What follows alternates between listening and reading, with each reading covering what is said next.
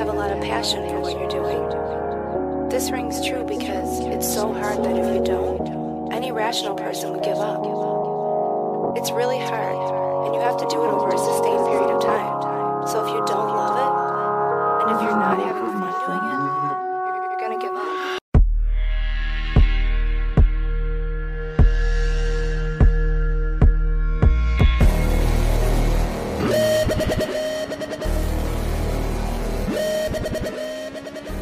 What's up, everybody? Welcome to another episode of John's Entitled Podcast, a partner of MoshPitNation.com.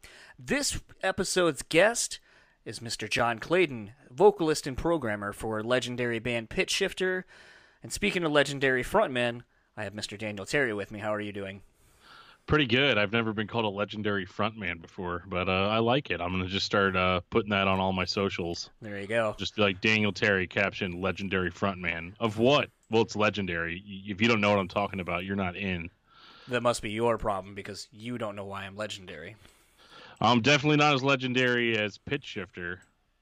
I'm a pretty big fan and pretty sad I didn't get to do the chat. But it's my own damn fault for having a life and kids and all that good shit. Yeah, I was hoping you would be able to join me on this, and sadly, kind of last minute you were not able to, which is fine. I don't even know if I asked you on this one, like what you had questions for, but it's kind of it's kind of the fun thing sometimes when I send you these, and we work on trying to work together, especially if we think we're going to be doing an episode together with somebody. Is trying to be like, hey, what kind of questions would you ask? So at least like you're still somewhat involved. And when you're not, I'm always like, I wonder if Dan, when he listens to these, is like, oh, this fucking dude's not asking the right questions. No, I mean, I think you pretty well covered it from a fan. You definitely came off as somebody that knew the band. I know some of these interviews can be a little rough. Sometimes people are just throwing bands at us left and right. But for a band like Pitch Shifter, I mean, they're prolific enough to where it doesn't matter who you are. You've heard Pitch Shifter songs or albums, And but no, I feel like in the interview you pretty much hit on some of the things that I would have asked.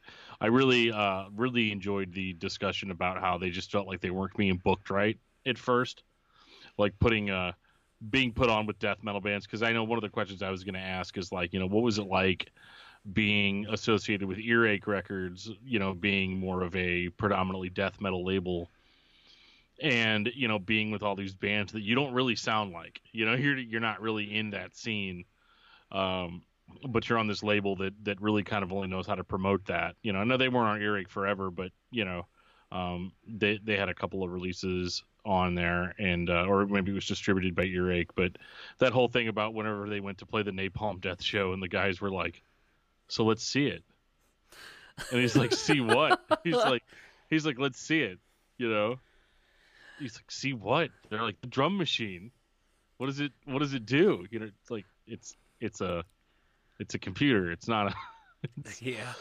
I mean, even back then it probably would have been pretty primitive now. I mean, most people's drum machine is a MacBook, Right. But even back then, those poor guys were so underwhelmed, I think, by what the reality of the drum machine was. And I thought that was really cool. But I did like how you countered too that, like, as a promoter yourself, that it's kind of good to have a huge diversity of sounds in one show. You get like a hip hop band and an electronic band and a metal band, and you throw them all in there because you're kind of casting a pretty wide net for who's going to show up and buy beer. I mean, that's what we're all here for, right? Yeah, typically. I mean, that's kind of the thing, and I've kind of beaten it to death a little bit by saying nu metal was a wide casting net by incorporating styles of hip hop, metal, industrial, punk rock. Like, if you go back and basically were to take anything tagged as nu metal and just kind of looked at it, you'd be like, wow, this is a very diverse assortment of a very eclectic assortment of bands. And to me, that was the really cool thing about that era. And I think a band like Pitch Shifter, I was trying to think, like, would a band like Pitch Shifter work now with the big EDM scene as the way it is? Or would it still be very much a weird, like, fringe niche band?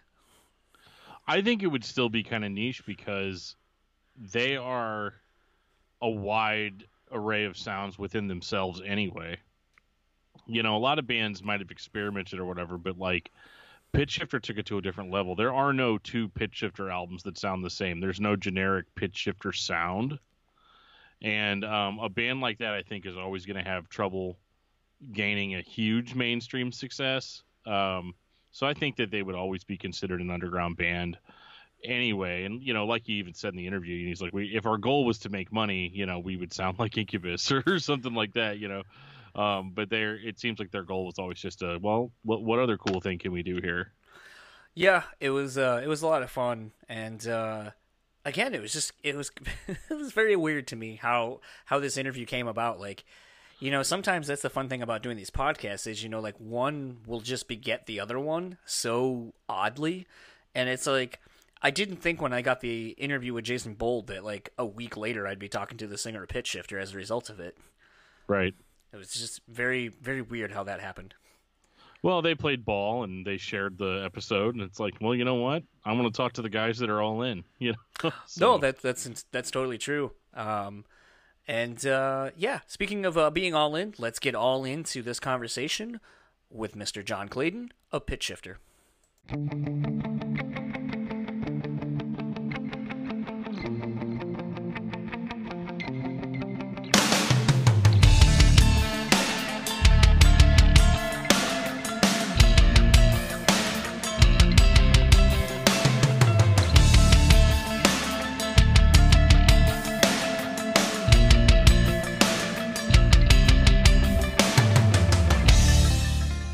So I had the pleasure this early evening of talking to Mr. John Clayton, vocalist and programmer for, I would say, legendary band Pitch Shifter, who are back from about a decade-long hiatus, getting ready to celebrate 20 years of PitchShifter.com.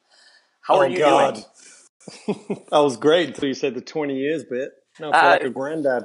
I mean, you know, it ages me too because I mean, when that record came out, I was in high school, so.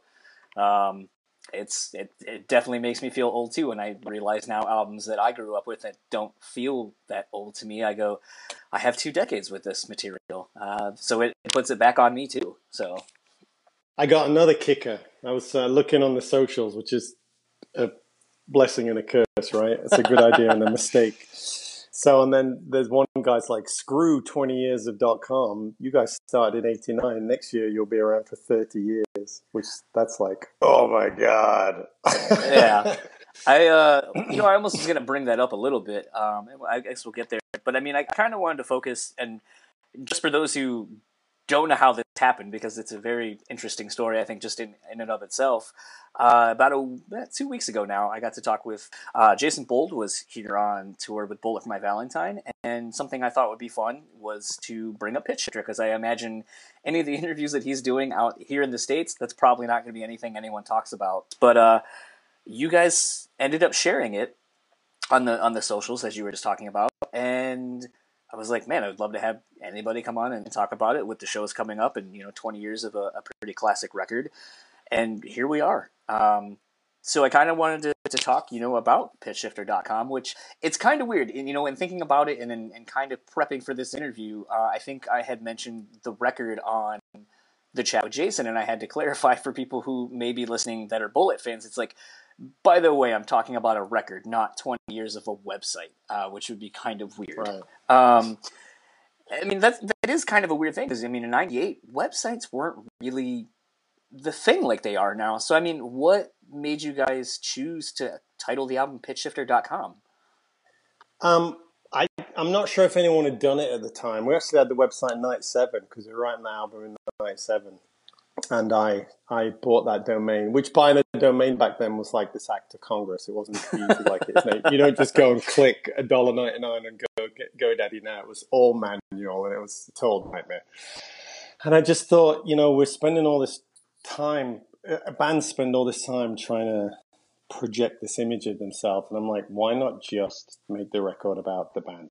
And our communication method of getting to people is going to be this website. Let's just call the album about the website. And it was, I don't know how much your listeners know about Pitch Shifter. Probably nothing, but we were pretty experimental for the time. Definitely. and we were just kind of mixing all of these influences: drum and bass, hip hop, techno, metal, hardcore, punk. We just kind of what everybody liked. We threw it all in, and it really kind of fitted with the vibe of the band. Like most people, are like, what the holy hell is this? Some people are like, this is the dumbest idea ever, and then other people are like, it's genius. I wish I'd have thought of that. No pun intended. What I find interesting about it, and remembering when Pitch Shifter, because the mid to late '90s were a very interesting time. Being a music fan, the internet being in its infancy. I remember when eBay first came out, and one of the things that I enjoyed about it was the fact that I could start getting music that I had heard about, like maybe you weren't on a big enough label to be distributed here in America, but through eBay now, that closed the gap a little bit to where if you had the money that you were willing to spend on the shipping and someone's outrageous price on a CD that maybe cost them $5, you now suddenly were able to bridge that gap and be able to find new music that you weren't able to before. And I think the thing that was interesting about Pitch Shifter, especially, like you just said, was how just a melting pot of styles it was. And I think that was really indicative of that era of music. It's just very interesting to think of how many genres were kind of swirling together to create this own thing. And then it's like, I remember, I think it was Infotainment had come out, and my friend was like, dude, have you heard this band, Pitch Shifter? And I was like, no. What is it? And he goes, I don't know how to explain it to you. I think you just kind of need to listen to it and see what you think. And I remember just kind of being like, I don't know how. Like, there's some elements that I do like, with the punk rock and the odd time signature kind of things going on. But I wasn't big on drum and bass, and I hadn't really heard a lot of music incorporating electronic music the way you guys were. And so it kind of challenged me as a listener to be like, well, can I take the things that you are presenting me that I do like and mixing it with new things that I don't know about and make it palatable to a way to where I want to maybe learn more about where you guys are coming from and where these influencers are coming from. And that kind of, I feel like your scene, for lack of a better word from my perspective, was very much that. It was a very experimental time frame over in the European music scene and sort of the industrial stuff and the metal and so forth.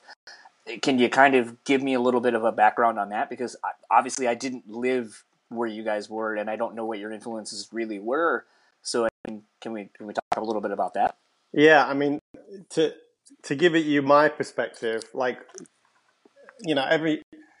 our favorite thing to say on the road, Pitch Shifter, is, if something doesn't go right, you'll often hear one of us go, do you people have any concept of who I think I used to be? Because we're just, we're just not those kind of people. But we didn't fit in. I mean, we were put on death metal bills. When Kerrang! Magazine first featured us in the Prodigy and stuff, Morat, the interviewer, he would get death threats. Oh, wow. Like, why is this crap in this in this heavy metal magazine? Get this crap out of there. So we would play with Obituary and Carcass and all these full-on metal bands because we just did not fit in, and promoters were clueless. I remember the first time we played with Napalm Death in like Wrexham Memorial Hall in Wales, like 100 million years ago. And the promoters came to me and said, can we see it? And I'm like, can you see what? And they're like, the drum machine. because drum machines were like so new technology then to a normal person.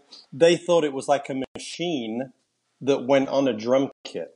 Oh, okay. like a mechanical, like animatronics device that actually hit skins. And like I show them this SR16, which is a box like as big as 2 packs of cigarettes, and they're like, "That's it." I'm like, "Yeah, that's it. You do the programming band." They were just super disappointed. So even though there was this kind of scene, even in that scene, we were kind of like the odd duck. They put us on the bill with Fugazi, and all the Fugazi fans would say, there are moving lights and samples. This is not Fugazi. And then they put us on the bill with the death metal bands, and we weren't going, this is going on. And those bands would look at us and say, what the holy hell is going on? So I think we started off in that vein. We started off really heavy, And I just reached the limit of it. I just said to the band, I can't do this grunting death stuff anymore. It's fun, but it's killing my voice. And you reach this creative limit to it. You can only go so far with it because you can't do a nice ballad on top of it. Not that we're a big ballad band, but so we just once we had that discussion where I said, look, I'm not doing it this way anymore. Let's just, take the gloves off and just go for it. And then my brother was like, well, I'm kind of more into the punk and metal stuff. And Johnny was like, well, I'm really into the techno stuff. And I was like, well, I'm really more into the hip hop and drum and bass. But I'm, one of my big influences is Jello Biafra in terms of the lyrics. So we're just like, let's just go for it. We just kind of threw all that stuff in there, mixed that in with, we were on Earache at the time with Concrete Socks. Johnny Morrow of Iron Monkey was still alive. He and I used to get drunk and take 50p coins, which are like these massive silver dollar coins in England, when we throw them at Earache's windows at night to break the windows after he came back. So, and then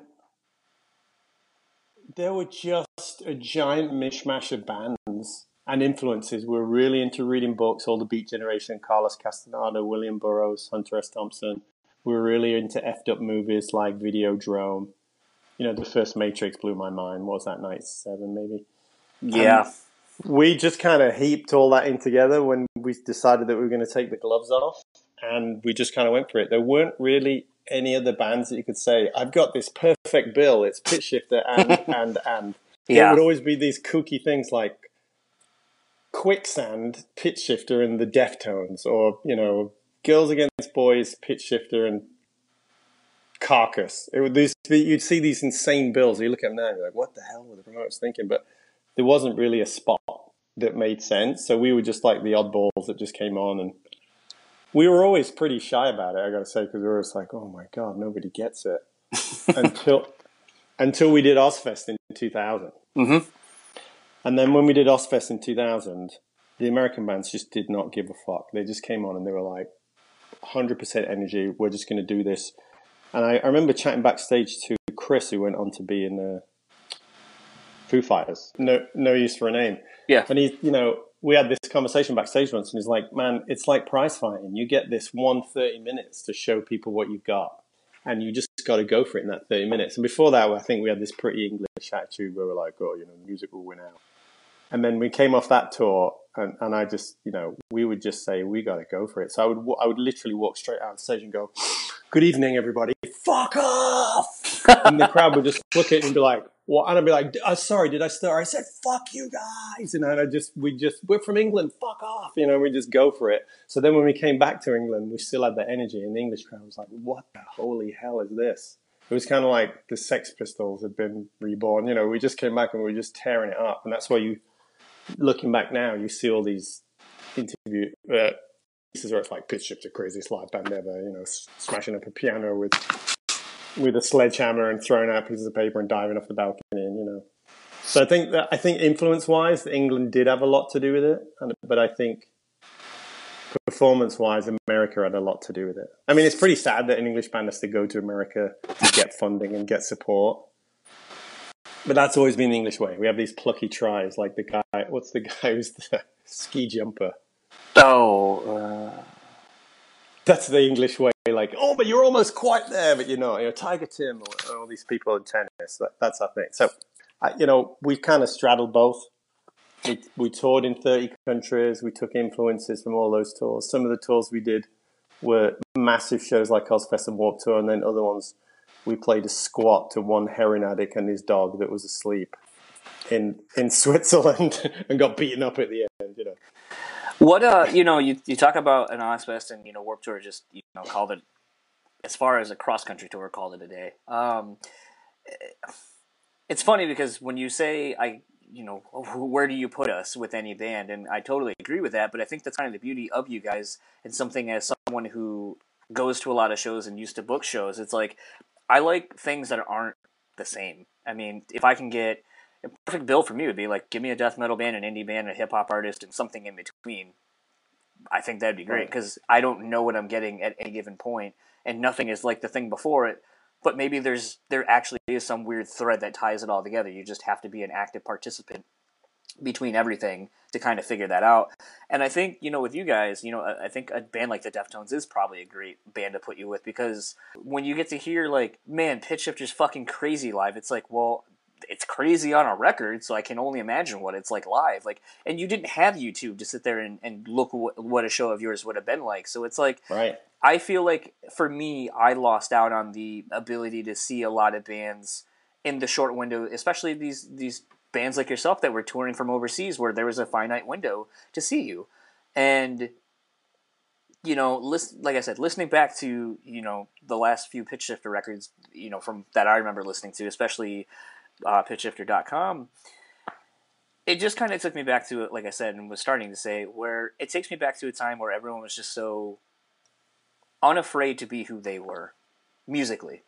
And I feel like that's something that's, I don't know, as me 20 years later, if it's like, man, it was such a great era because it was the era that I was coming up in. But I feel like there was just this sense of not giving a fuck and wanting to be original, and I feel like that's not happening now. There are a few bands in a few different pockets of genres that are doing their own thing, but I don't think far and wide you're seeing bands, like if you pull any of those Ozfests up, like a lot of bands were just fucking crazy and weird. Like, you had a band like System of a Down, or Darwin's Waiting Room, or even I guess like you guys, or a lot of these bands, and it's like everyone was just going off in their own way and kind of pulling metal as far as that word would allow you to go into these crazy things. And I don't know, it's very surreal to see that, and I don't know if it was that way from your perspective either.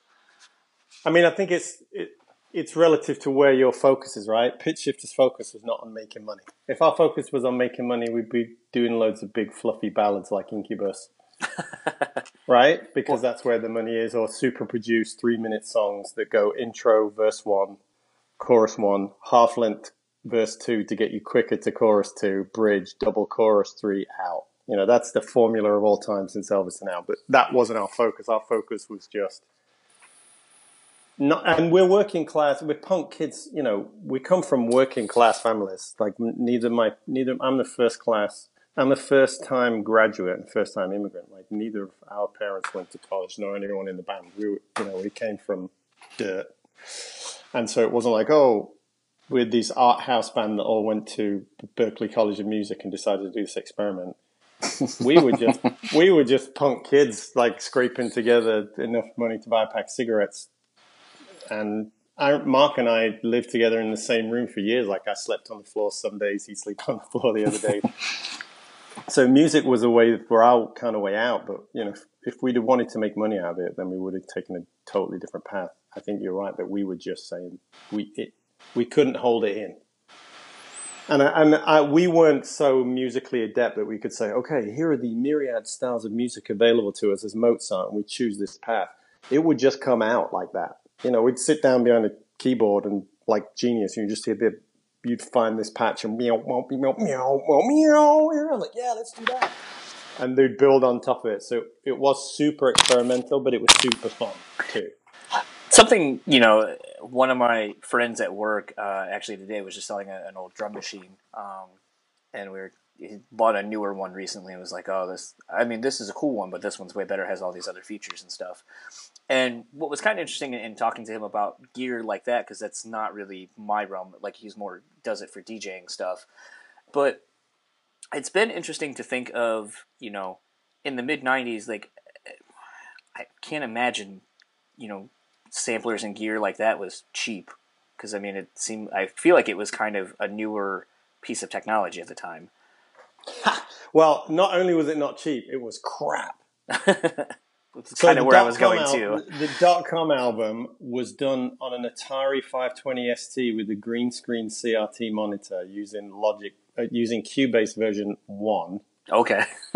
And we had 2 Akai S1000 samplers, because nowadays you have a sample and you can pick any point in that sample to start the playback. In the old days, if you changed the start point of a sample, you had to create a new sample. Ugh. And the Akai S1000 had a limited memory.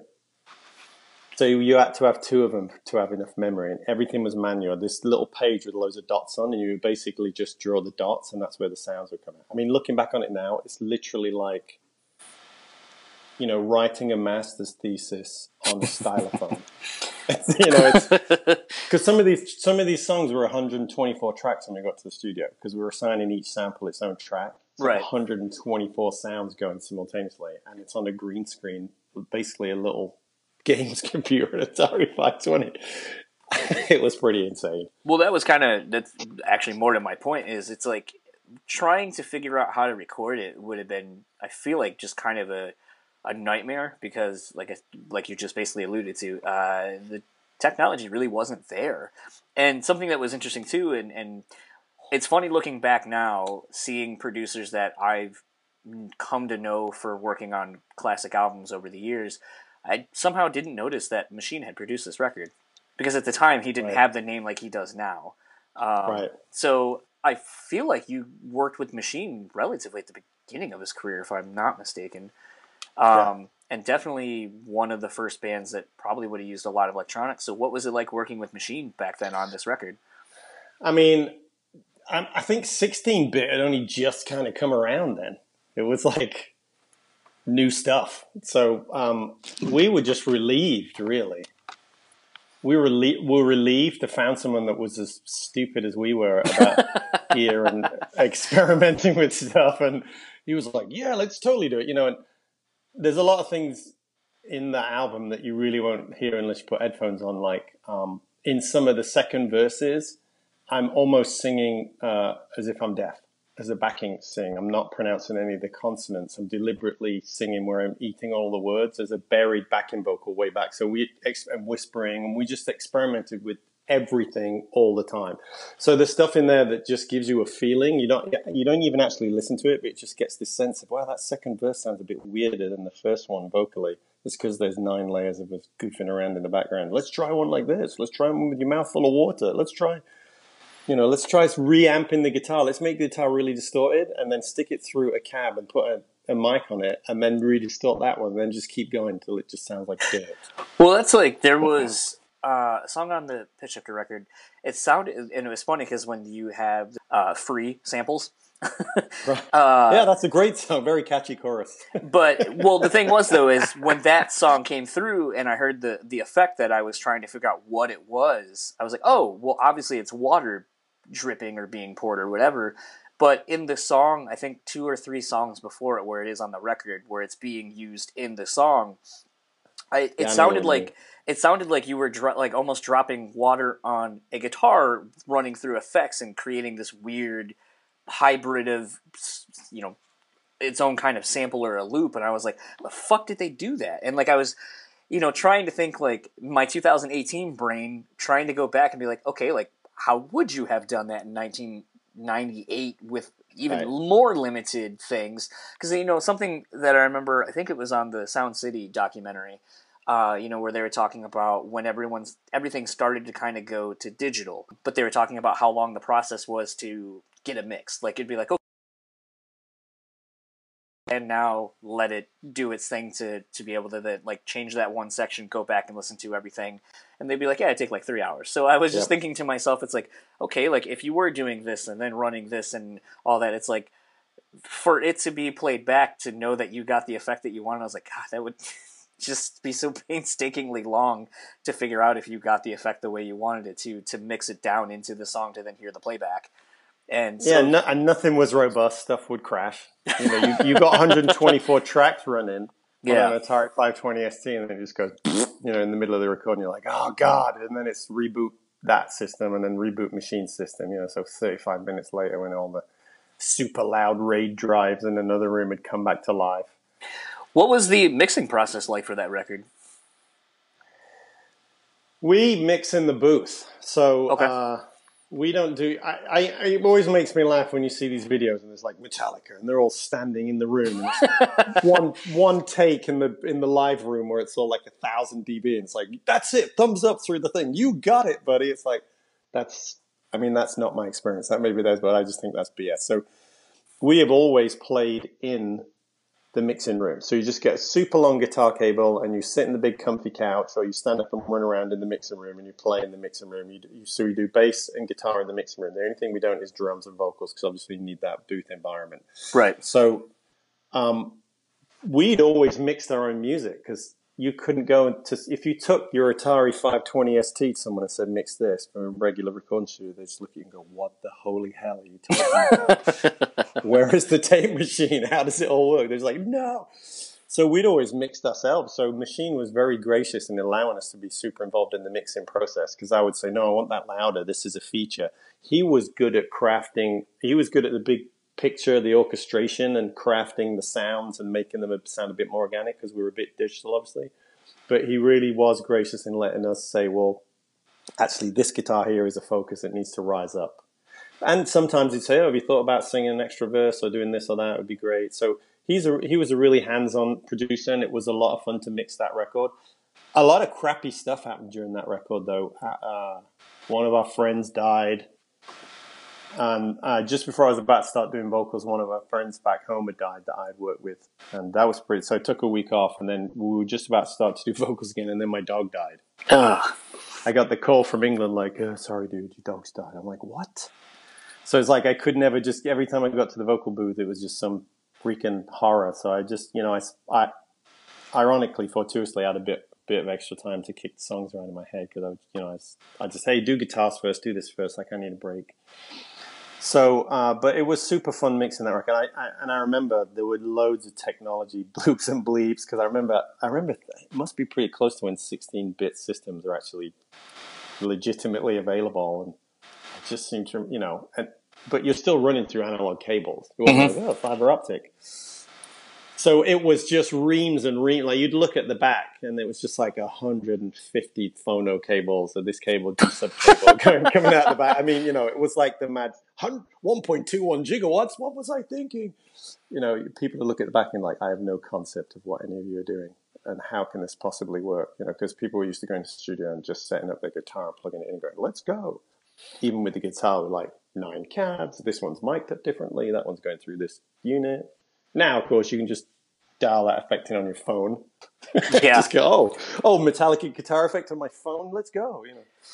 Something too that kind of thinking back to this era when the record came out initially. I was thinking about how far, just in general, technology has come along as far as what you can do with recording, the tech available to the musicians, and more so, actually, the live setting. And I was reminded of when I saw Tool on the Lateralis tour, and they had Meshuggah at the time opening for them, which blew my fucking mind for all the wrong reasons at first, because it sounded like shit. And I realize now it's because 8-string guitars weren't a thing then like they are now. Sound systems couldn't handle the low frequency of the, and to be completely honest, neither could a lot of the gear that the band was actually playing through, because that wasn't a thing.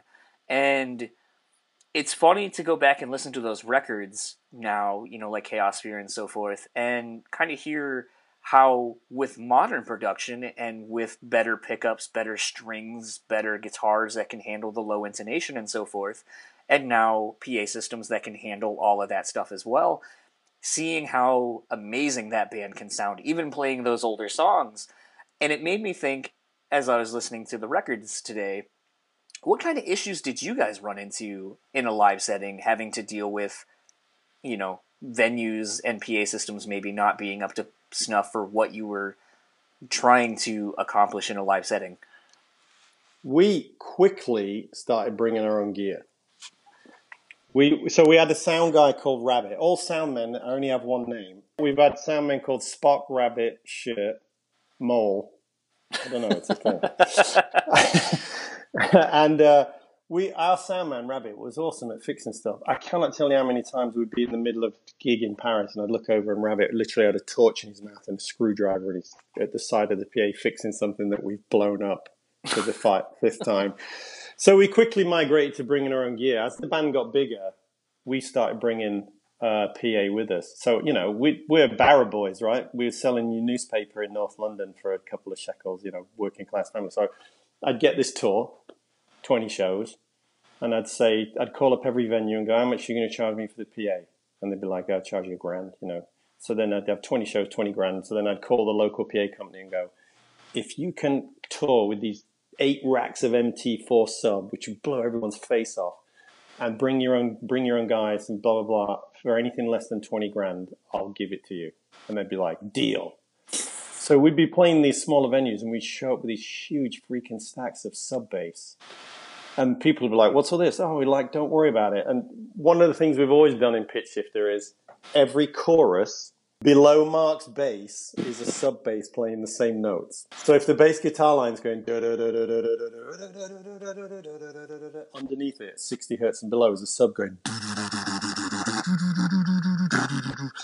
When you marry those two together so there's no gap, it sounds like Mark's playing Satan's bass, Poseidon's scepter from the deep. It never comes through unless you got the sub bass in the PA to make that happen. So people, you're listening to it on your crappy iPhone headphones, it's not going to come through. But you're standing in front of a rack of MT4 sub in a venue in a 15 kPa at 110 decibels, and you're like, why are my teeth rattling when I need to go to the restroom? So we would always that's why we would always say, if you haven't seen us play live, you haven't seen us, because you're not going to get that coming through your little tinny headphones. You would literally, our thing with the sound man is, I want the kick drum and the bass to feel like it's kicking you in the stomach, and I want every time the snare hits to make people blink. Then it's loud enough. And that's why I think you're right.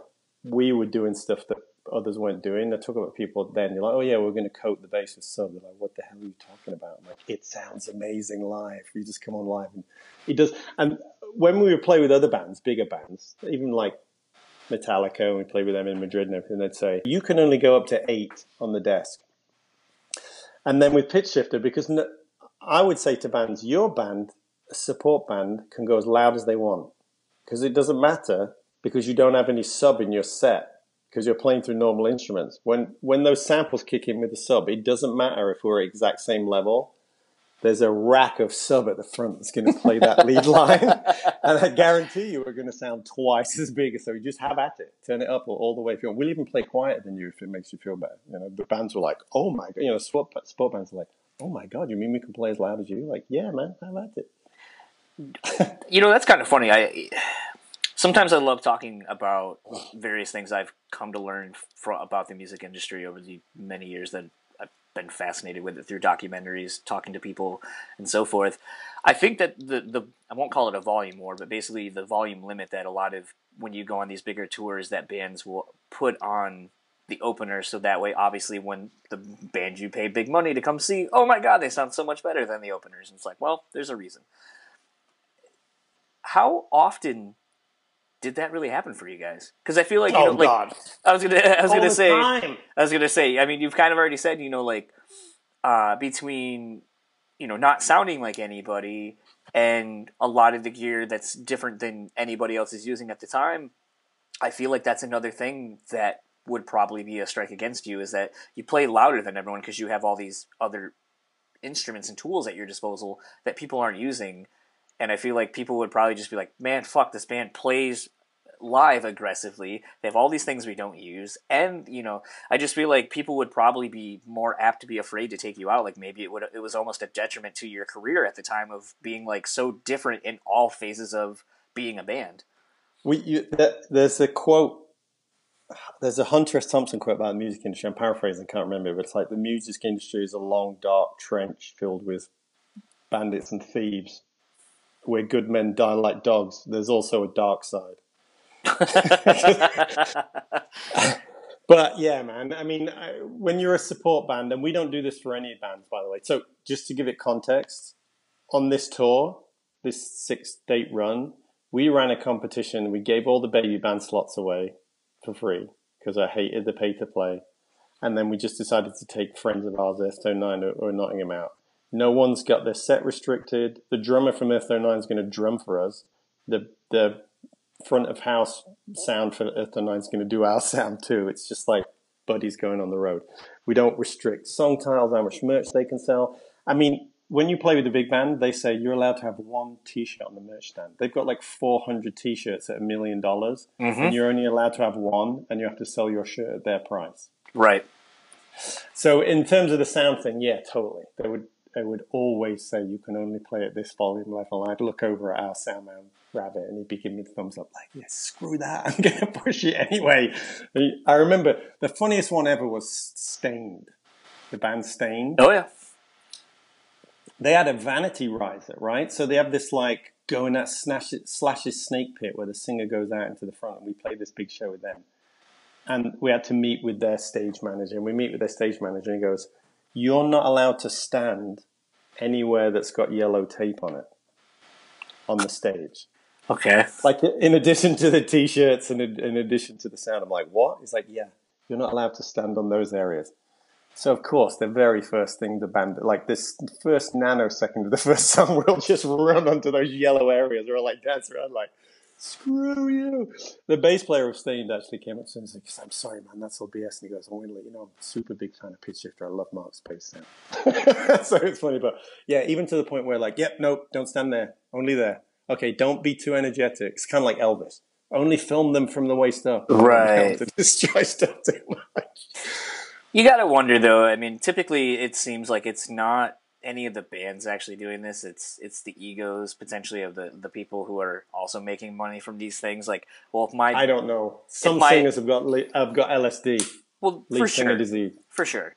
Yeah. But I've always thought the whole volume thing and limiting a band like that and, you know, making bands have to, like, you can only have one shirt and you got to sell it at $70 too. And it's like, who the fuck is going to buy the opening band's t-shirt for $70? Like, what the fuck? I don't even want to buy your shirt at $70. Well, I don't want you to give me $70 on your shirt. No. I've been screwed over by support bands too, you know, because we have this banter from years of stuff breaking. You know, we learn how to entertain a crowd when it's just dead silence. You know, I'd get the Rabbit would come through on my in-ears and go, yeah, the PA's fucked. It's going to take me about 20 minutes to fix it. Entertain the crowd. And the band will turn around. You know, my band will turn around and start looking important, tuning things and like fiddling with their heads. And you're just naked. You know, you're naked. You're there with your shirt off in a pair of shorts holding a microphone. You're like, well, a funny thing happened to me on the way over here, folks, you know. And so we just kind of randomly got into, you know, doing all that kind of stuff. But I just think you are at the show and everyone should share the same show. All of that vanity nonsense and bands shouldn't happen. It's just about the gig. You should come, you should play. I would get screwed over by big bands and little bands. I remember, I think it was Sona Farik. I'd be playing, and he'd be watching me every night, the singer, and I'd think, oh, that's nice. We got on well, nice guy. And then all my usual banter and my shtick was started going down like a lead balloon at the shows. And I'm thinking, what's going on? So then I decided to watch him play the next night, and he'd watched me play 3 times in a row and stolen all of my in-between song talk and was saying it while they were playing. So by the time we came on, it was like old hat, even though we were the headliner. So it goes both ways. Like, you got to keep your wits about you both ways, because you know, people try and shaft you any which way they can. So, you know, here we are in 2018. You got a handful of shows scheduled for next month. What was the catalyst for this to happen? I mean, you know, we're not a giant band. We get offers all the time. I got an offer yesterday. Will you come and headline this festival in Poland? I can pay you $10 and a pack of smokes. I'm like, thanks for the offer, I appreciate it, but no. So we get these offers all the time, and we kind of laugh about them, and Mark and I talk about it, and Dan and Tim and I, we all kind of still connect, even though, you know, we all live in different countries and cities, so it's kind of digitally. And then there's been this larger groundswell because people start talking about, hey, it's 20 years since .com, and people back home were talking about it. Are you going to do something? Are you going to see something? You're like, nah, whatever, maybe not. And then Rock City, which was kind of like the band's spiritual home, you know, it was the place that we really kind of caught a break, and they were very kind to us back in the day. And it's kind of Nottingham's, and one of England's best live venues, and the band was originally from Nottingham. So they're like, hey, you want to do a one-off show? And I'm like, well, if you've got the money, and it's pretty expensive for me to fly to LA to do one 1 hour show. I'd be like, peace, okay, I'm going home. I said, I'd treat it as a family, just to see the family, and I'll do it just to break even and blah, blah, blah. So my brother said, we should probably do a few more. Leave it with me, I'll think about it. Well, 6 shows later, I was like, good news. I booked 6 shows back to back. You're coming over to play them. I'm like, oh my God. So Nottingham Rock City, the people that have run that organization for a long time kind of blossomed into a promotions company called DHP Promotions. And they were like, well, we'll take on and do the whole thing. I've known George, who runs that company, for 25 years now. Mm-hmm. So I felt good about it. I didn't feel, I've literally taken gigs in Italy and played the show. And the promoter has said to me, hey, yeah, I'm sorry, there weren't enough people that came, so I can't pay you the back end. I'm like, well, that was the money I was going to use for the flights home. I don't believe you. There was a lot of people in the crowd, and the promoter's reached into his back pocket, taken out his gun, cocked it, put it on the table. 2 massive guys have come behind him in the darkened room and said, I don't think you heard what I said. I said there isn't enough money. And we've been like, okay, it's a pleasure doing business with you gentlemen. So we've been in experiences where we've had guns pulled on us and not been paid. And we really are not going to have that kind of experience with my friend George. Do you know what I mean? With a reputable company, in the place that kind of gave birth to the band and the specific venue that gave birth to the band. So we felt really good about that. So when they made the offer, we were like, yeah, we got to do it, And, thankfully, for whatever stars have aligned, ticket sales have been really good. I guess there's a lot of crazy bastards still out there ready to get pummeled in the pit. I actually just had someone on Twitter found the Jason Bold episode. I guess he's from here in Grand Rapids, but lives some other state. And was like, I bought tickets to one. I don't know if he said all the shows or a couple of the shows, but he was like, I don't know if I'm ever going to get to see the band ever again. So I'm going. I was like, holy shit. Wow. That's pretty crazy. That's awesome. Yeah, and I got to say, no hype or sell. I don't know if we'll get to do it again. I mean, we literally haven't played a show for a decade. We've been pretending to be normal citizens so that our children don't get too embarrassed at school. I would assume rehearsals probably haven't started just yet. Pitch shifter rehearsals have always been weird, right? Because we play to samples, it's click. Mm-hmm. So before any tour ever, we all rehearse at home to the CD ostensibly, and then we have one full day together where we iron out the kinks. That's been the same story forever.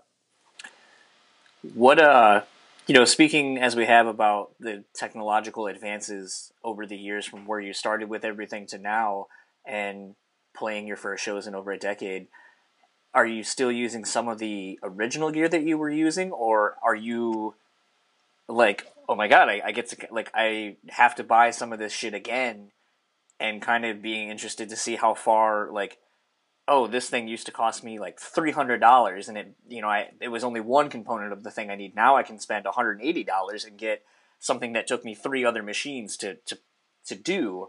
Are you having a kid in a candy shop now of getting to rebuy some of this stuff, or? So to get the samples to play live, we went through every single kind of setup there was, and we eventually landed on DA38 tapes, which are like Tascam's version of DAT tapes, because they're bulletproof. You can sync 2 of them together. If one craps out, you've got 2 of them synced together. You just flip the button and it goes to the other one. When we kind of last stopped playing, a lot of people were doing laptops. I remember Dub War, or Skin Dread as they are now. They used to do an iPod wrapped in wrapped in Saran wrap, so it wouldn't get damaged by moisture. Yeah. But that thing would skip, and that was sketchy too. And then people are using laptops which crash. So it's funny you say that. When Mark said, "Oh yeah, we're going to do it," I booked it. I'm like, where is the rack with the 2 DA38 tapes in? And seeing as they are tape machines that haven't physically been turned on in a decade, I'm pretty sure they're not going to work. What the hell are we going to do? So we always worked in Logic. So I found an old hard drive that's got Logic Pro 7 version of the songs that we converted with an old G5 to Logic Pro X. that'll work on a modern machine, and then we've got those in England now, and we're converting those from a laptop in Logic to these Symantec hard drive units that are like $500 each that contain 24 tracks that you kind of load the whole song on the USB stick because they don't move. So that's been like this process of like, how do you get it from A to B? Like, how do you get something out of this format into this format? It's like they don't even make that anymore. Like even my old RME Fireface 800 sound card is FireWire 800. You can't physically plug it into anything now. You know, all my new laptops are USB-C. Mm-hmm. You can't get FireWire 800 to USB-C converter that's worth the crap that'll run all that audio. So that was a bit of a journey down memory lane on a bit of a kind of hacking, like, okay, do this to this, then this to this, then this to this. Yeah, I was, again, as I was listening to everything and, again, thinking about stuff, I was like, I mean, sometimes even just converting from a phone from, like an iPhone 5 to an 8 now, or an X, it's like, I don't know how the fuck I'm going to do this. Yeah, I guess you could, well, no, because that doesn't have iCloud, because iCloud wasn't a thing on it. Like, just, even, like, the antiquated, like, technology just from a phone's perspective of just transporting contacts or anything that you had on your phone, it's like, okay, well, it's kind of a clusterfuck now to figure out how to do that, and that's only a few years old. Go back 20 years where shit didn't exist like it does now, and it's like, okay, well, how do you start the conversion process? Because, yeah, you may have hard drives, but those hard drives may not have inputs that work on anything now, so it's like, okay, so now what do you do? And it was just kind of a very interesting thought of, like, how do you take music from 20 years ago, update it now to where you can use it to recreate what you were doing 20 years ago? Our entire catalog's pre-cloud, right? I'm like, literally, I found an old G5 in the garage that I fired up, and it had that Prong remix I did, and it had the stuff from the Unfinished 7th album in 2009. None of that stuff was backed up.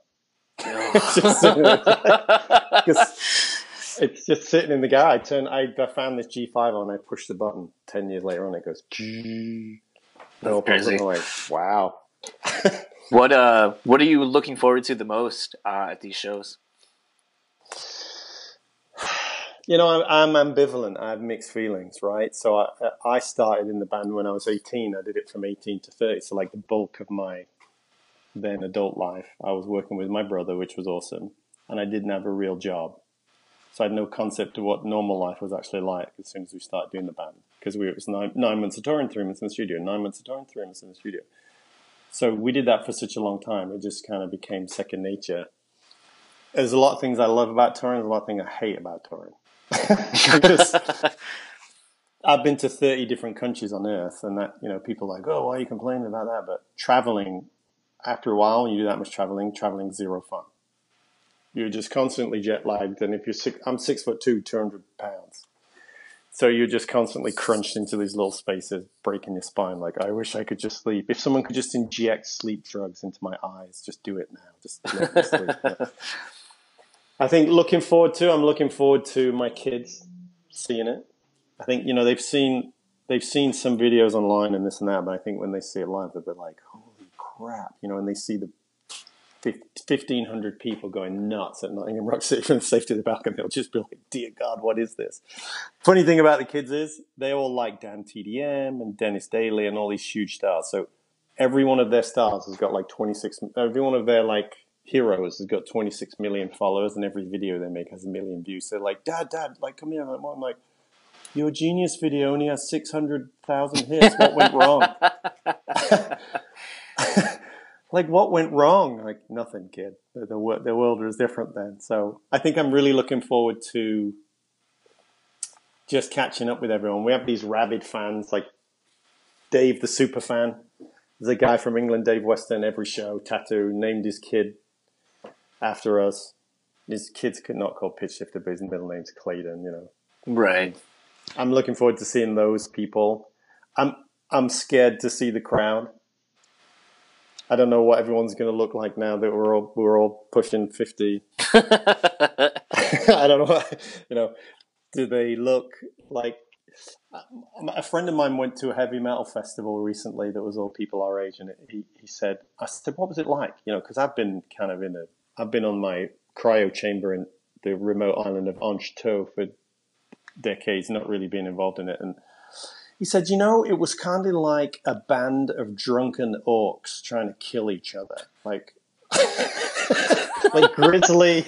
It was like everyone was grizzly, everyone was overweight, everyone still had their piercings and their tattoos had all bleeding on blue. It was really like the birth of the crushed species by the orcs in Lord of the Rings. Like, oh, sounds interesting.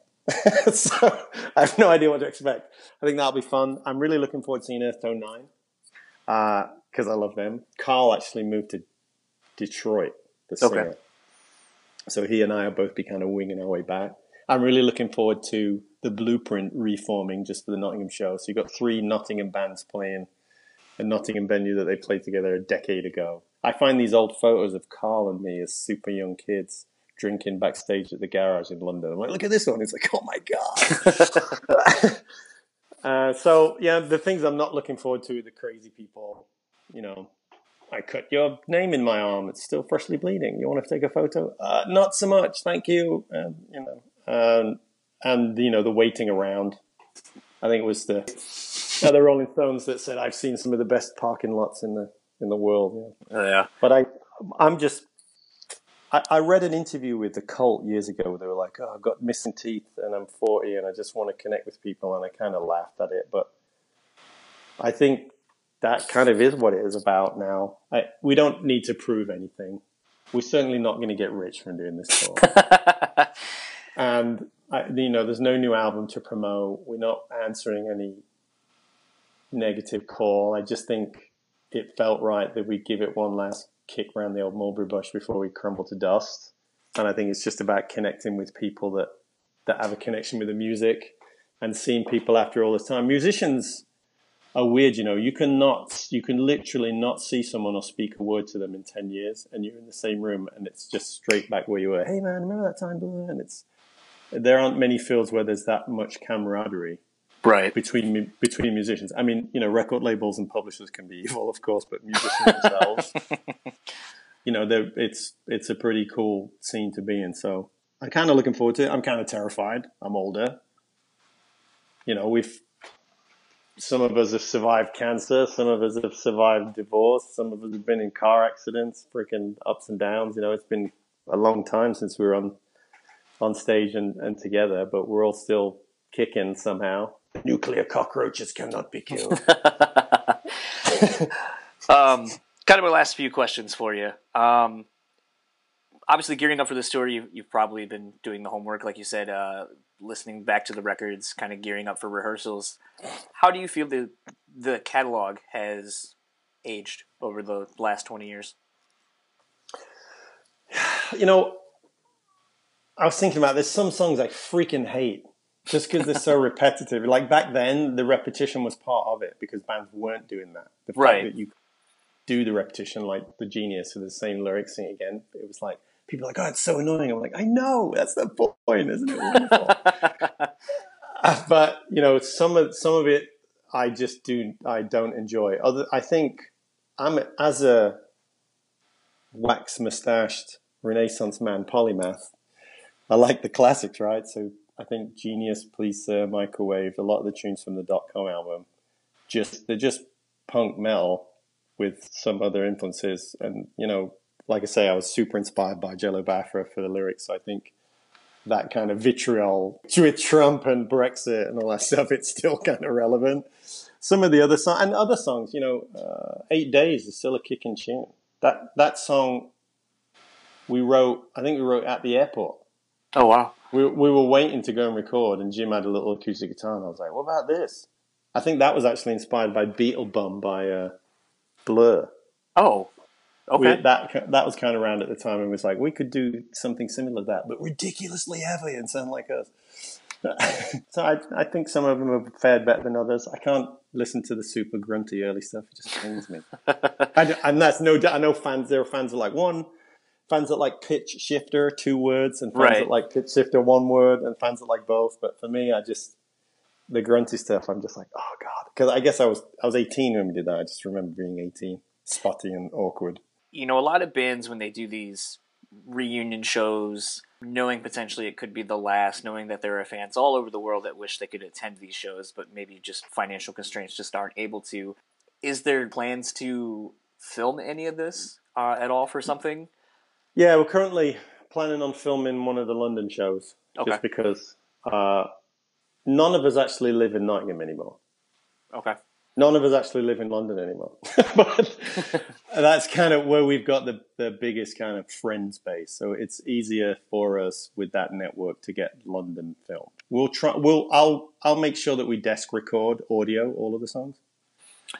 So I'll try and make those available. But we're going to try and film London. Okay. And the Garage Club, you know, I was born at home in Highbury. My mum was hardcore. She goes to the hospital and she goes, yeah, I didn't like that. So I decided to give birth to your brother and you at home. So we were physically born in Highbury, and the Garage is in Highbury Corner in London. So, I mean, it's super close to us.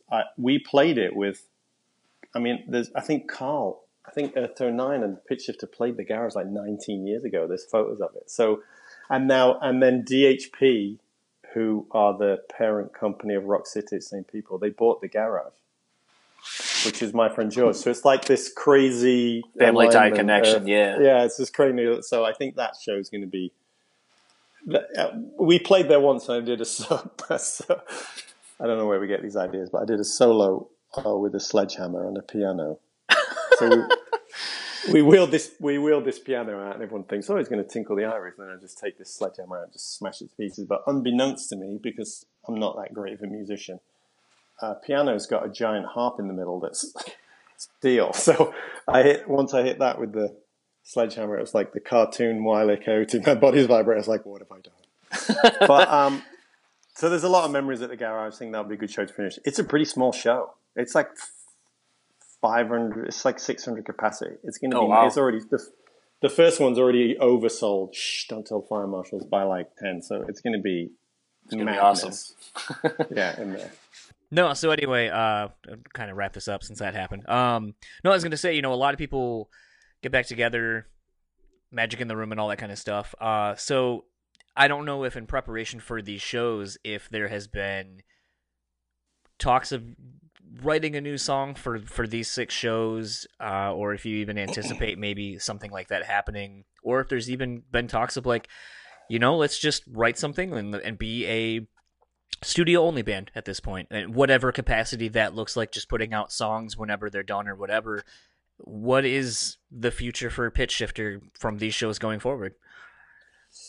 You know, that's a great question. I found the unreleased 7th album demos, right? So there are a good number, like 7 instrumental demos of songs that we never finished. There's one of those had vocals on, and I threw that out. Apply Yourself. So that unreleased album is called Sprint Finish, and then a little bit of irony. Yeah, and then one of the demos that does have vocals on that I recently put out on Bandcamp and iTunes and all that stuff is called Apply Yourself. So there is the vague possibility that something could happen to those additional songs, right? If we ever decided to finish them, if we ever decided to do anything with it, I cannot envision that would be like, good news, everyone. We're going to go back on the road and back in the studio, and you know, this thing's starting up again. We're all, like I say, a little bit older now. We've got families. We've got pretend assumed identities in the witness protection program. And so I can't see that translating to like, Pitch Shifter are fully back. I don't discount maybe doing something. You know, one of the fans was like, so I found this acoustic demo of Stop Talking So Loud, and I threw that out on Bandcamp. And a lot of fans were like, I freaking love this. Why don't you do an acoustic? Just re-sing all of the main songs in acoustic, because, you know, I think that's some of the times that's how we used to write songs. Like, 8 days, it was just Jim and I and an acoustic guitar in an airport, I seem to remember, and we just jammed it out. So that's not really a side of Pitch Shifter that people know or understand. They're just like, no, that's... I did a poll on the social media. I got the social media people to do a poll and said, we found an acoustic demo of a song. Do you want to hear it or do you not want to hear it? And it was... quite a lot of people said, no, dear God, no, don't ruin my memory of Pitch Shifter. So that's just the kind of envelope pushing thing that I think would actually be fun. Like, not to like, oh, can I make an album that's even heavier than all the heavy albums that we've made, or even punker, but can you translate some of those songs into just one dude and an acoustic guitar? That actually kind of appeals to me. So I don't know, we might do something kooky like that. Actually, listening to that unfinished, unreleased 7th album, there's some good stuff on there. That one song, Apply Yourself, that's a good song. Like, my kids have been singing it. I've been playing it to them in the car. I'm like, Dad, what's this song called? Like, it's called Apply Yourself. They're like, yeah. So my little kids have been headbanging in the car. So you never know what might happen. There aren't any plans. Like I say, I don't think we've got anything to prove. And I think creativity is just something that comes to you. When it comes, it comes. And if you push it, it's crap. Right. So I think we're at a point in our lives where we're like, we did what we needed to do, and this tour is just about kind of connecting with people now that people have good memories in their lifetime of what we've done. And with the political situation being so effed, a lot of those lyrics still seem to ring true. But to answer your question, no, I don't have any plans for any additional tours. If someone said, hey, do you want to come and headline this festival for loads of money and we'll make it super painless for you? I'm like, sure. But schlepping around in a van for a few ciders is not necessarily where we're at this ripe old age of maturity. So where can people find you and or the band online? You cannot find us at pitchshifter.com, which I know is the ultimate irony. I held on to that domain for many, many, many, many years, and it felt like something I needed to do. Like, I needed to fail at a test. I needed to just let it go. I needed to release it into the wild. And people are like, why the hell would you ever do that? It's kind of like Banksy shredding his painting. It's something that I needed to do. I think Mark and I both need to say, this does not define us. We can let this go and still be people in the world. So I let pitchshifter.com go, which sounds ridiculous, but it was super liberating. Like letting a piece of you go. Yeah, now it's like some crazy site in Japanese about kids' vitamins or something. So which I think is super punk and highly amusing. But you can find us, because we are Generation X, there are a lot of our fans on Facebook. I'm personally not on Facebook, but there is a Pitch Shifter page on Facebook that you can find. There's also an Instagram. It's Pitch Shifter UK. Instagram, and then there's Pitch Shifter on Twitter. That's about it. We're not doing any freaking video blogs and meet the family crap. We post stuff that people ask us for. I might do a live chat on Facebook before the tour. People have been asking for that. That'd be cool. That's about the size of it. And then there's Bandcamp. I think that's Pitch Shifter UK too. We've been just chucking releases on there, and then you can get some stuff on iTunes and Apple Play and blah blah blah. And I always like to end these episodes out to a song, so what would you like me to play it out to? Oh, man. Wait. One of mine or any song in the world?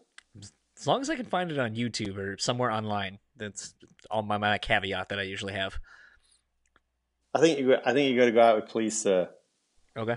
By Pitch Shifter. Any version, live, whatever you want. That's the song I'm most kind of proud of, the lyrics and the fact that it's just a giant punk mashup of silliness. And fans can see you guys starting November 19th out in Portsmouth. Is it Portsmouth, or am I putting the American accent on that? It's Portsmouth. Okay. Yeah. Okay. Because, growing up in the East Coast originally, living here in the Midwest, and trying to pronounce something that's not from the U.S., it's like, okay, am I Americanizing this or putting the wrong accent on it? But just making sure I got it right. I love it when Americans do that. It's complete bollocks. No, it's bollocks.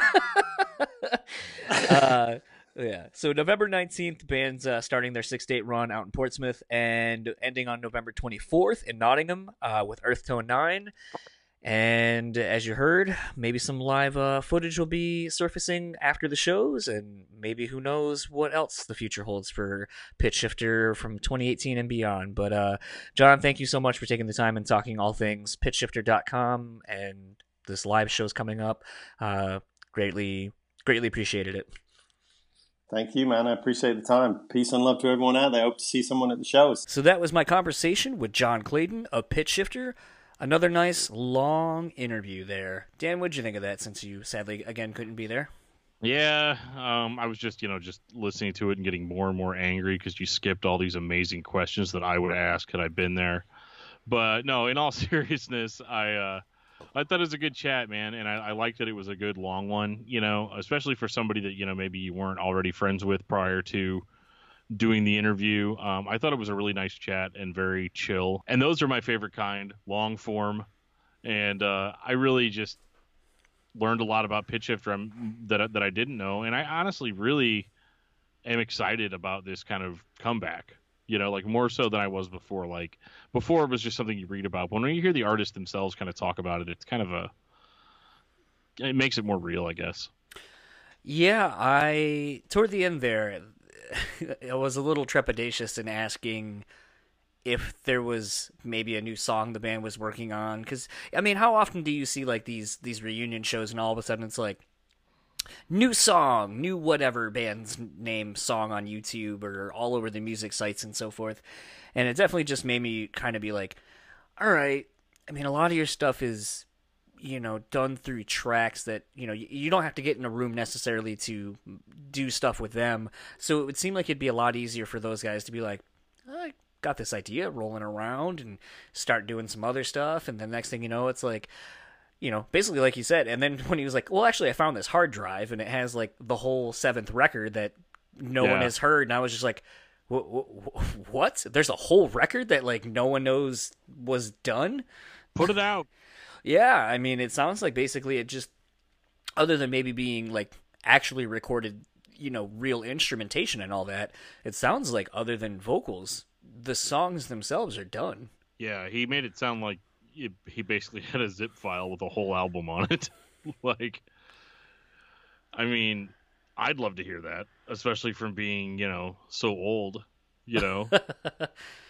Yeah, it sounds weird, but like it's just weird to me that like I've got this stack of hard drive. Like I'm looking at a stack of hard drives right now in my basement, and there's not a whole album on any of them. At least not one that I recorded. I'm sure there's some old Kazaa or LimeWire stuff on there, but yeah. Yeah, it's totally. I don't know. I think that's the fun thing about getting to talk to some of these bands who are coming back. Like, I mean, Finch basically came back, with a record, and the cool thing, if you can say a cool thing about a band breaking up and basically falling apart in front of your eyes, is, as a result of the relationship going very south very quickly, Nate was like, okay, here's a whole record that we had ready to go. I put my vocals on it. It's basically a rough demo-y sounding record, which I just listened back to that record the other day, and I think it still sounds pretty good for it being all demo-based, really. Yeah, it doesn't sound like they recorded in a garage on a 4-track or anything. He No. definitely made it sound like it was going to be really shitty, and then it was fine. Yeah, no, I think it's a really good record, and I kind of wish it would be interesting to see how it would have sounded with a full-on production, going to a studio with someone producing it and so forth. But even with all that being said, like, I think, and Jason Bold from Bullet made this comment, John is pretty good at writing lyrics based on the environment that we live in currently, and I feel like if there was already Pitch Shifter music, maybe now would be a great time to write some lyrics for it, because if he was inspired by the things that happened, 20 some odd years ago, I can only imagine that there would be a lot of vitriol and all that kind of stuff for him to really get into some interesting lyrics about what we're going through currently. Yeah, absolutely. And like I said, I couldn't be more stoked for it if it is going to happen, But I mean, I'm kind of the same mind as you, John. It's like, oh, reunion. It's usually not very long before it's like, and a new record's going to come out in, however long, it's kind of like back whenever Brian Head Welch wasn't in Korn, and then you started seeing all these photos of like, yeah, no, it's fine, guys. I'm just hanging out with the Korn guys. It's not, it's not anything. And then like 2 days later, I'm officially rejoining Korn as guitar. You're like, yeah, okay. You know what I mean? Because it's just you get in a room with your buds again, and you're like, whatever I was mad about, it's in the past. So yeah, let's do this. I definitely think that's a day and age now. Like the fun thing about technology being what it is, especially for a band like Pitch Shifter, with them being so technologically based as far as their music is concerned, is it doesn't require the guys to get into a room to hammer out ideas. It can definitely be, hey, I came up with this sample, hey, I came up with this idea, oh, that goes kind of well with what I'm working on over here. And until they're ready, I mean, the other nice thing is if they just wanted to finish what they already have and then use that as a launching point just to see if there's even any interest, like maybe start a Kickstarter or whatever. As much as I'm not a fan of those typically, like I feel like this would be, a great example of if the fans want it, then they will be willing to part with some money to hear these songs that have existed for the last, 10 plus years. Yeah, I mean, if Pitch Shifter came back with a GoFundMe or a Pledge Music or whatever, I'd throw them $20 or something, just to see. No, I'd probably do like 40 with like the signed vinyl really and all that shit, whatever it is that they would give you. But yeah, I think it's a really good way for bands that are coming back to gauge if anybody still gives a shit, and that's really what a lot of these reunion shows are too. Is kind of this like, let's see if we can still bank on the name alone. Well, I'm also hoping, I mean, I wasn't sure if the whole, are you going to film any of the shows? Because I figured, like, filming shows takes a lot of fucking money and a lot of pre-planning. Yeah. So with the fact that there's 6 shows, they're a couple of weeks away, and there's not been anything meant. I mean, granted, I might have ruined a surprise with that, but it's still one of those things where, to me, I feel like there's not necessarily a lot of money left on the table. I don't want to focus on the financials of everything, but I feel like the demand for Pitch Shifter is there as to what it looks like in 2018 or beyond is up to the band to decide. But yeah, I mean, if John and the guys would decide, like, yeah, let's go ahead and release this collection of songs as a proper album after the fact, that'd be cool. If it ends up being something completely different, then it is what it is. But I think today we are in a world where Pitch Shifter can exist in a lot of different formats, and it really is however they want to do it. And I think that's the fun thing about this. And I guess that's kind of the, kind of in wrapping up, I think that's just kind of a cool place to be as a band, where that you have your fans that you've worked so hard to get, and 20 some odd years later, now you can literally, directly sell to the people that are interested, if so inclined, and that's exciting. I would be interested to hear. I think that's the most intriguing thing about the whole idea. If they do finish this record, a record that's 10 years old but lyrically is going to be new, like that's so interesting to me. Yeah, I think it'll be cool if that's what they go with. They could just scrap it all and go all new, but maybe we'll never know. Yeah, I don't know. So as of the day we were recording this, we are just under a month away from the live debut of Pitch Shifter for the first time in nearly a decade. So yeah, if you would like to keep up with Pitch Shifter across the socials, Twitter and Facebook are simply Pitch Shifter, and if you would like to follow them on Instagram, pitchshifter.uk. And if you would like to keep up with Dan, where can people follow you? You can follow me on Twitter at DiscussMetalDan. You can follow me on Facebook at Daniel Terry. And you can find my other podcast, Discography Discussion, at DiscussMetal.com. And if you would like to keep up with our show partner, Moshpit Nation, you can do such at moshpitnation.com. Facebook is Moshpit Nation, West capital MI. Twitter and Instagram are simply Moshpit Nation. And if you would like to keep up with our show sponsor, The Bean Bastard, you can do such at thebeanbastard.com. Twitter and Instagram are simply The Bean Bastard. Looks like the Bean 1 is up and running, so if you are in the greater Buffalo area, be on the lookout for that Black Beauty and get you some delicious coffee. And if you would like to keep up with the podcast, you can find us on Facebook, Instagram, and YouTube at John's Entitled Podcast. Tweet at us at John's Entitled Pod, and email us at johnsentitledpod@gmail.com. And Dan's going to tell you about rating and reviewing and subscribing. We love rating, reviewing, and subscribing because it helps us come up in search results, and it also makes us feel nice in the process. If you have an opinion about John's Untitled Podcast, let us know what it is. We're on pretty much every major podcasting platform you can get on. So if you have the option to give us a rate or a review, do so. We love everything you guys have given us so far, and we appreciate everybody that is checking out the podcast brand new this week.